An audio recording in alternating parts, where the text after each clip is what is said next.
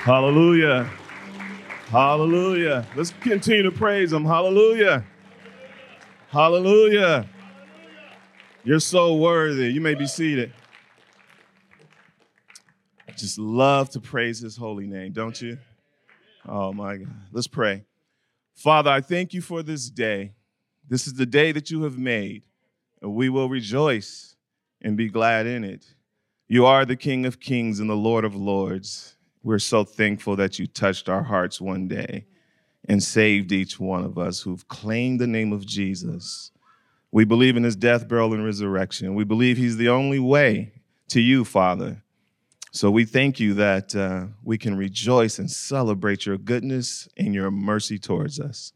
In Jesus' name, amen. Amen. Well, good morning. You can be seated. James, you got a rowdy roll. I like your roll, man. Man, I love it. Once upon a time, there was a scorpion who wanted to get across to the other side of the pond. And he saw Mr. Frog to his right, and he went over to Mr. Frog. He said, Mr. Frog, can I jump on your back, and can you get me to the other side of the pond? This gentle, kind frog said, sure, hop on. And he hopped from pod to pod until he got to the other side of the pond. But before the frog jumped and landed him safely, the scorpion stung him. And then as he landed, Mr. Frog looked up to him and said, I let you get on my back. We jumped from pod to pod to safety, and you stung me. And Mr. Scorpion said, that's what I do. It's my nature. And so what I want to pause and just take a brief moment. We're in this 6-part series called Nobody Greater. But what I want to pause to let us remind ourselves of who we're talking about. Because if we don't understand who we're talking about, it can become fuzzy. We can be God can be misrepresented. And so I just want to take a moment to pause and just reflect on the nature of God, this great God that we serve, the immutable of God and his attributes. And I wrote this down because I thought it was so poignant. Nobody greater. Our God is a spirit, and there's nobody greater. He's the Alpha and the Omega. He's the great I am, right? There's nobody greater. But what I love about this is that it says that his character is unchanging and his will and covenant promises are unchanging. Let's pause and think about this. One of his attributes is his holiness. It is kind of like the center of who he is. He's all powerful and he's holy. He's all knowing and he's holy. And I want to pause and just meditate on his holiness. That means there's no defilement in our God. He's pure. Because sin still dwells in me and you, there's defilement in us. And it kind of made me think like, Lord, you're the only being that is pure. So that means how he uses his power is pure. How he uses his knowledge is pure. There's no defilement in any of his character. He's the only being that is perfect. And yet you and I don't trust him like we should. Can you imagine that there's a being out there that is the creator of all things, and he's pure, no sin, no defilement? This is why he needed to send Christ to save us, because he's so holy, his wrath has to deal with sin, right? But I just wanted us to pause for a moment to think about this great God who we worship and who we sing. And I know that if Pastor Jason and Anthony and I were going to do this series justice, we really would have stopped and said, let's talk about God's attributes first. That would have been the proper thing to do, to talk about who he is. No matter how you think about him, who he is, it doesn't even matter. I like the book of Isaiah 55, verses 8 through 9. You guys know that scripture. My ways are not your ways, and my thoughts are not your thoughts. As far as heaven is from the earth, are my thoughts and my ways different from you. I always love witnessing to people, right? And they would say to me, I don't think God would do that. And I go, how do you know? You ain't God. God wouldn't do that. Well, how do you know? So I'm comfortable not knowing everything about this infinite God that we serve because his thoughts are so much higher than mine, I couldn't comprehend it unless he revealed it to me. You know what I mean? So just humble yourself. You ain't got to have all the answers.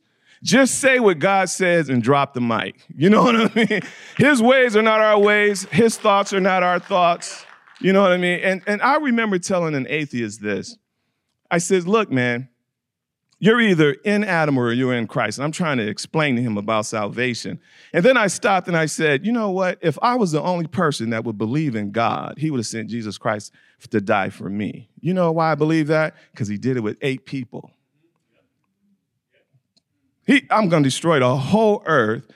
And then guess who was safe? Noah and 7 other people. How do you know? I don't even try to defend God. I just want to be a witness. His ways are not my ways. His thoughts are not my thoughts. So this is the God that we're doing this series on called Nobody Greater. And we're doing a 6-part series, and I'm in the 4th part right now. Jason started out by talking about ascribing to this God that we love, this God that we know, his worth. Not because you have to, but he just deserves it because he is God. Now, look, just bear with me today. I'm 60 years old, and I was thinking about John F. Kennedy Jr. He's a year older than me.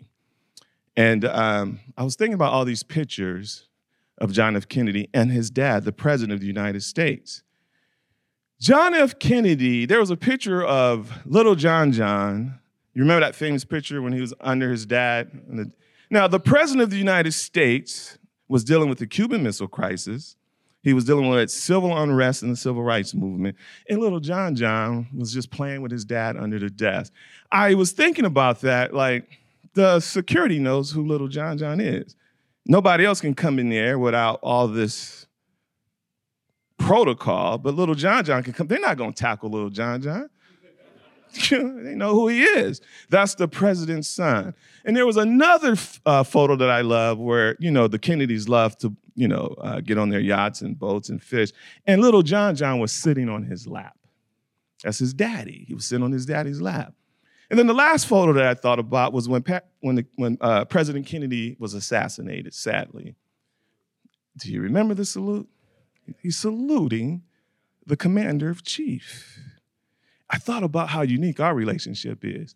Here we are serving the King of Kings and the Lord of Lords, and we come into this place and we salute him and we bow down and we worship him. And yet you can go home and say, Dad, I need help. Isn't that awesome? Isn't that an awesome analogy of our relationship with God? And there's this verse that I want to share with you that just almost made me cry this morning. It's in Zephaniah 3, and I'm going to get to the message, but this is what God told me to tell you. In Zephaniah 3:17, it says, the Lord your God is with you, the mighty warrior who saves. He will take great delight in you, abundant life. In his love, he will no longer rebuke you. This is the part that made me cry this morning, but will rejoice over you with singing. Huh? Wait a minute. The almighty, all-powerful, all-knowing God, the creator of all things, the Alpha and Omega, sings over Keith, sings over James. It's that relationship. We are his sons and his daughters. And I'm just praising him this morning because this is the God that we're talking about. Now let's get to the message. I just wanted to share that with you. We're in this series called Nobody Greater.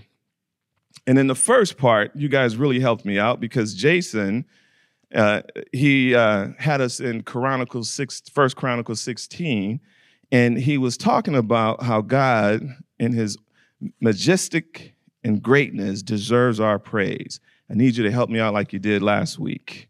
That was the best part for me when you helped me out. And so this time, I'm going to go back to 1 Chronicles 16, but when I pause, I want you to say, nobody greater, okay? All right, can you shout that? All right, let's sing. Here it is. Sing to him, sing praises to him, tell about his miracles. Be glad that you are his. Let those who seek the Lord be happy. Depend on the Lord and his strength. Always, not sometimes, but always go to him for help because there's Amen. Sing to the Lord, all the earth, every day. Tell how he saves. I like this part. Tell all the nations, Africa and Europe and Asia, that about his glory. Tell all the people that are on this earth what he does. The Lord is great. He should be praised because there is. Amen. Thank you. So that's what Jason did. He made us realize that we need to ascribe to him his greatness. And then in part 2, Jason talked about our hearts. And when he did that, he says we have to guard our hearts and protect our hearts. And then I knew I was coming up and I was like, Lord, help me. So how do I follow that? And the Lord says, tell them about idols. Now listen, you remember when I was talking about the idols, and I'll just say this. Exodus 20, I'm just going to read it real quick. Exodus 20, it says, then God spoke all these words, I am the Lord your God who brought you out of the land of Egypt where you were slaves. This is what he says, first commandment. You must not have any other gods except me. You must not make of yourselves an idol that looks like anything in the sky above or in the earth below or in the water below. You must not worship or serve any other idol. There's other translations that says image. And remember I was saying that image in the Eastern culture, they would build statues and images of their kings. And I was saying that God was like, don't even do that. Don't even do that for me because you will mess it up. I'm so great. I'm a spirit, and you must worship me in spirit and in truth. And I talked about when I was a youngster and you get into those booths in the mall and take a picture of you and your girlfriend, and it just came out horrible. Those pictures, and you would show your friend, and you'd be like, that's not how she really looked. You know, remember that? And so that's what God is saying. Don't do me, don't bow down to anything. I'm a spirit. Those that worship me must worship me in spirit and truth. And then I like this term idol because in our culture in America, we really don't go to a statue and bow down to it. But then Jason challenged me with this beautiful message of guarding my heart. And that is, I would label this, subtitle it, American Idols, because all of us have to deal with idols of our heart. And the first idol that I wanted us to examine is relationships. And remember, we talked about, I don't want to call them Three's Company, but I had to. I'm thinking about it. We talked about Jacob, Rachel, and Leah, right? And we talked about some of the dysfunctions, how Jacob was so sprung on her because she was a brick house, and that's Zeke, that's the Commodores, Alabama, back in the day. That's how old I am. All right, you got me, Zeke? Brick house. I mean, she was built very well. Kids are here, so she was built very well. She was beautiful, but Leah was not. And so can you imagine the pressure on being beautiful and not people loving you for who you are in your heart, but just on your physical appearance? There's some psychological issues there. And then Leah has some psychological issues because people don't consider her beautiful. And Joseph even said, I love Rachel more than you. That's actually in the word. I'm like, whoa. And so Jacob loved Rachel more than her, but Rachel couldn't give her any kids. And here's something about idols I want you to understand. Idols will cost you. It cost Jacob, he's 7 years, almost 14 years. Man, I was 14 years, and Anyway, Rachel couldn't have kids, so now she's beautiful, but she can't have kids, but Leah can. So Leah was popping out these sons. Help me, abundant life. She was having babies, and she kept saying, now he will love me, now he will love me. Finally, the fourth one, she just gave up and said, Lord, thank you, Lord. I will not get my self-esteem and my significance from this man. I'm going to trust you. So the next 2 weeks, or today and next week, today I want to talk about success, money, and power. And then those idols that are in our hearts that we got to take captive. And then the last one, I want to talk about culture and religion. Before I move on, I did make some thoughts about idols. People relate to idols in 3 ways. They love idols, they trust their idols, and they obey their idols. Now, remember I said we have this unique relationship with this all-loving, all-powerful God. We are his children, and we can come to him with boldness because of the blood of Jesus Christ, and we can cast all our cares on him, but he is still deserving of us bowing down and worshiping him and saluting him and praising him with adoration because of who he is. There's another interesting relationship we have with him. We are also his bride. Am I right? The church is his bride. And so here's what idols do. God should be our only true spouse. But when we desire and delight in other things more than God, we're committing spiritual adultery. So I just wanted to just throw that out there to let you know to take this very serious about these idols, right? And so I have, you know me, I love my case studies. Now we're going to the text. It's Jeremiah 9:23 through 24. And I'm just going to go ahead and read it and just listen to the word of God. Jeremiah 9:23 through 24. Thus says the Lord, let not the wise man boast in his wisdom. Let not the mighty man boast in his might. Let not the rich man boast in his riches. But look, I love this. But if you're going to do some bragging, but let him who boasts boast in this, that he understands and knows me, that I am the Lord who practice steadfast love, justice, and righteousness in the earth. For in these things I delight, declares the Lord. Let not the wise man boast in his wisdom. That's our status. That's us graduating from Stanford. I got a PhD. I'm a doctor. I work for Google. What other status? I'm the most brilliant person on earth. You know what I mean? Let me talk about pastors. I'm pastor such and such, and I have 35,000 members in my church. Hold on. Y'all pray for me, because when I hear pastor says my church, I almost want to go, what, did you die, Barry? You know what I mean? You ain't my savior. I think I heard Jesus say, upon this rock, I will build my church and the gates of hell. And so I'm just saying status, you know. Sorry, pastors. But anyway, I had to throw that out there. And so now and don't let the Lord, and it says, don't boast in your power. You know what I mean? You might have power over someone. You might be a director or a VP or a CEO, but don't boast in that. And then it says, don't boast in your riches, right? So case study number 1. Let's talk about the rich young man. Now, before I talk about money and power and success, let me just state for the record, God is not concerned about you and me having wealth. He owns what, 1,000? There you go. He's not concerned about your status. He's not concerned about if he blessed you to be a doctor or a lawyer or a teacher or a janitor. He doesn't care about how much money you make. He just don't want the money to make you and have you.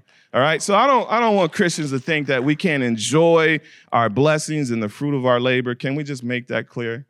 All right. Are we on the same page? All right. So this rich young man, let's turn to the scriptures in Matthew's 19:16, and where are my scriptures? You know, I just want to tell the story, but I got to read the scriptures to you. Here it is. Matthew's 19, and there it is, starting with the 16th verse. And it says, and behold, a man came up to him saying, Teacher, what good deed must I do to have eternal life? He's trying to work his way into the kingdom. And he said to him, why do you ask me about what is good? There is only one who is good. If you would enter life, keep the commandments. He said to him, the rich young man says to him, which ones? And Jesus said, you shall not murder. You should not commit adultery. You should not steal. You should not bear false witness. Honor your father and mother, and you shall love your neighbor as yourself. And the young man said, all of these I have kept. Can we pause for a moment? Remember when I said the first commandment was you should what? I always wondered, why did Jesus leave that one out when I was studying? He just went to the other commandments. Why did he leave the most important one out? I just throw that out there. And then he says, okay, Jesus said to him, if you would be perfect, go sell what you possess and give it to the poor, and you will have treasures in heaven, and come and follow me. Oh, that's why he didn't say it, because he is the living word. Just come and follow me. I'm God, so come and follow me, right? And I was like, okay, I'm with you, Jesus. I love you. Woo, thank you. And then the young man heard this, and he went away sorrowful, for he had what? Great possessions. He's got a heart issue. He's got a heart issue. Now, before we dissect that, let's go to Zacchaeus or Zacchaeus. How do you guys say it? Zacchaeus. All right. Luke 19, 1 through 10. This Zacchaeus, he entered Jericho and was passing through, and behold, there was a man named Zacchaeus. He was a chief tax collector and was rich. And he was seeking to see who Jesus was. But on account of the crowd, he could not because he was small in stature. Not sure why that's in there, but maybe he had a little man complex. So he ran on ahead and climbed up into the sycamore tree to see him, for he was about to pass that way. And when Jesus came to the place, he looked up and said, Zacchaeus, hurry and come down, for I must stay at your house today. So he hurried and came down and received him joyfully. And when they saw that, they all grumbled. Who was doing the grumbling? Yeah, the religious people. They were doing the people that knew the Torah. So he has gone to be with the guest of a man that was a sinner, as if they weren't. And Zacchaeus stood and said to the Lord, behold, Lord, the half of my goods I give to the poor. And if I have defrauded anyone of anything, I will restore fourfold or 4 times. And Jesus said to him, today salvation has come to this house, since he is the son of Abraham. For the Son of Man came to seek and save that which was lost. I like these 2 case studies. I have one more, but I like these 2 because it was interesting to me that he said that Zacchaeus was the son of Abraham, and then a rich young man who knew the Torah, who kept all of the commandments except the one that he couldn't keep because his heart was tied to his possessions, and he walked away sorrowful. He didn't say that he was the son of Abraham. And I thought about Abraham. Because of Abraham's faith in God, it was counted to him as righteousness. And when you and I believe in God, not by any works, because this man said, what must I do to get into the kingdom? He thought he could work his way into the kingdom. He thought his wealth and all of his influence meant something in the kingdom, but it doesn't. It is your faith of a mustard seed. And so so he said, go give it to the poor. And he said, this rich man, he walked away sorrowful. I ain't giving nothing away. Not a thing. Now, the chief tax collector, I'll call him the chief gangster in that time, because they were the most despised among the Jews. The Romans had oppressed the Jews, and he was working with the Romans and ripping off his own people. He almost needed bodyguards. That's how much they were despised. And that's why even the religious folks were like, man, you having dinner with him? Because having dinner with someone was a symbolism of friendship and kindness. Come and eat with me. My best friend, Arshel, he's a great cook. My other best friend who went home to be with the Lord, Carlton, I love going over their house. I couldn't wait to get there. I would get mad. Hurry up, Regina, come on. These brothers can cook. And they bless me they continue to bless me. I didn't even try to, never mind. Let me get back to the scripture. So Zacchaeus, he's the chief sinner, and yet when he runs into Jesus, Jesus doesn't even have to tell him to give his money to the poor. This sinner, who the religious folks were angry about, when Jesus caught his heart, nothing else mattered. You know what's powerful about salvation? When you are saved, the behavior follows. Don't wait to get saved to think your behavior is going to change. Go ahead and let Jesus save you and watch how the behavior will follow. You know what I mean? So this other rich young man turns his back against our Lord and Savior, walks away sorrowful. The one that people was judging, the one that was in my mind was not a criminal. A criminal. He was like, I'm going to give 4 times the amount that I ripped James off of. 4 times the amount. Jesus didn't have to tell him, because when Jesus touches your heart, you let those idols go. You just let them go. Now, I want to wrap this up because I want us to worship God as we bow down and worship and remember today. I love when we break bread and drink the cup, the symbolism of his death, burial, and resurrection. But the last one I want to talk about, you remember last week when I said part of this is what really struck me about worshiping God and God reminding us that that's this first priority, that we should never forget who he is. Remember I said the person that don't want us to worship is who? Satan. Yeah, that enemy. And we were talking about how he comes to kill, steal, and destroy. And I was talking about how the thief, that word is klepto, which means he's clever about it. Sometimes we don't even know that we have an idol, right? We don't even know it. And we don't even know we're putting other things before God in our hearts. We don't even know. Because, being married is a good thing. It shouldn't be the main thing, but it's a good thing. Having money is a good thing, but it shouldn't be the main thing. Having status is a good thing because you can use it to influence to pass, to move the kingdom forward. But when it becomes the main thing, that's when it captures our heart, like the rich young man who walked away, right? And so Satan, that enemy of ours, he's come to kill, steal, and destroy, right? And if we can go to someone who I just admire in the scriptures is our brother Job.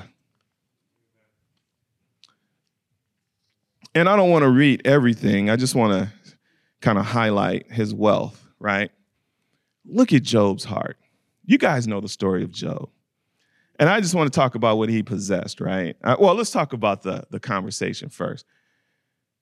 Do you guys know in the book, I think it's 1 Peter 5:8, it says that our enemy, the devil, does what? He roars, seeking who he can, the scriptures, right?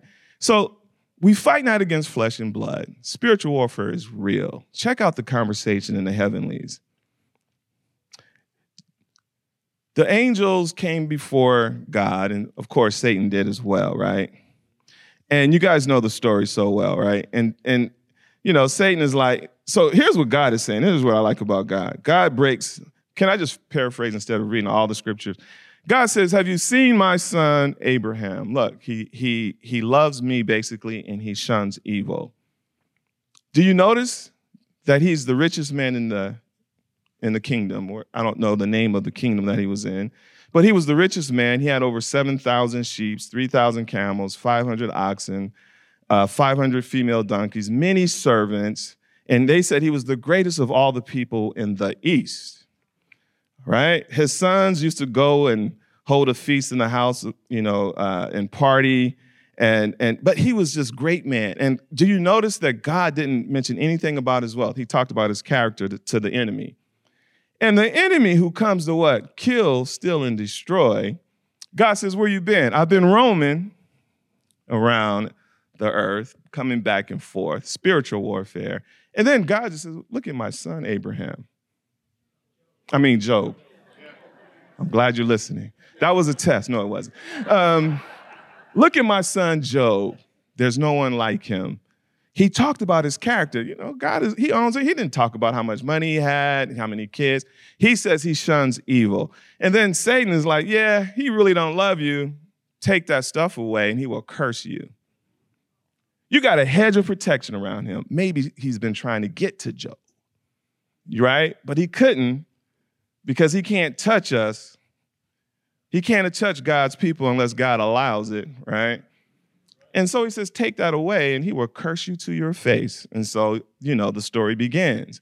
And then I just call it not a bad day. You're talking about a bad day. We know that he lost all of his wealth. He lost his children. Can you imagine that in one day? I think you can, because do you ever see when there's a flood in Florida and someone's home is destroyed and maybe they lost their kids and the whole economy where they live is just watered down and they got to go now into an auditorium like this? They've lost everything. Some have even lost their kids. People on this earth have a Job moment, right? But he didn't curse God because these things were not his idols. His kids wasn't even his idols. You know what I mean? His material possessions wasn't his idols. He literally said, naked I came into this world and naked I will leave. Blessed be the name of the Lord.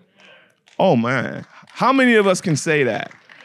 That's where I want us to get to. I want us to get to where our money doesn't matter more than God. Our relationships doesn't matter more than God. Do you see how it's not about the money? It's who has your heart. And I want us to be a praiseworthy church that will come in here and bow before our Lord, shout about his greatness, and then come to one another and say, guess what God did to me this week? Look at me, tell you how he blessed me. Can I pray for you? Because I know him. I know him. Jason, come up. Team, come up. I just want you to know that it is not about the wealth. It is not about your position. It is about who is your God. I cannot imagine emotionally what Job had to go through. So then, as they're coming up, he says, look what I allowed you to let this happen to my son, Job. Satan wasn't done, right? He says, man, touch his body. That's when he's going to curse you. Okay, all that stuff don't mean anything. Let me give him cancer. Will he still praise you? I had cancer and I still praised him. Arshel had cancer, he still praised him. Elder Rocky had cancer and we still praised him. Because this earthly tent's gonna fall and I'm gonna get a new one anyway. You know what I mean? So I don't care what you're going through, what circumstances will hit you. Our Lord literally said, in this world, you're gonna have trouble. There's 2 houses you can build, one on sand and one on the rock, right? Job's was built on the rock, right? I want us to build our life upon the rock of Jesus Christ. Thank you.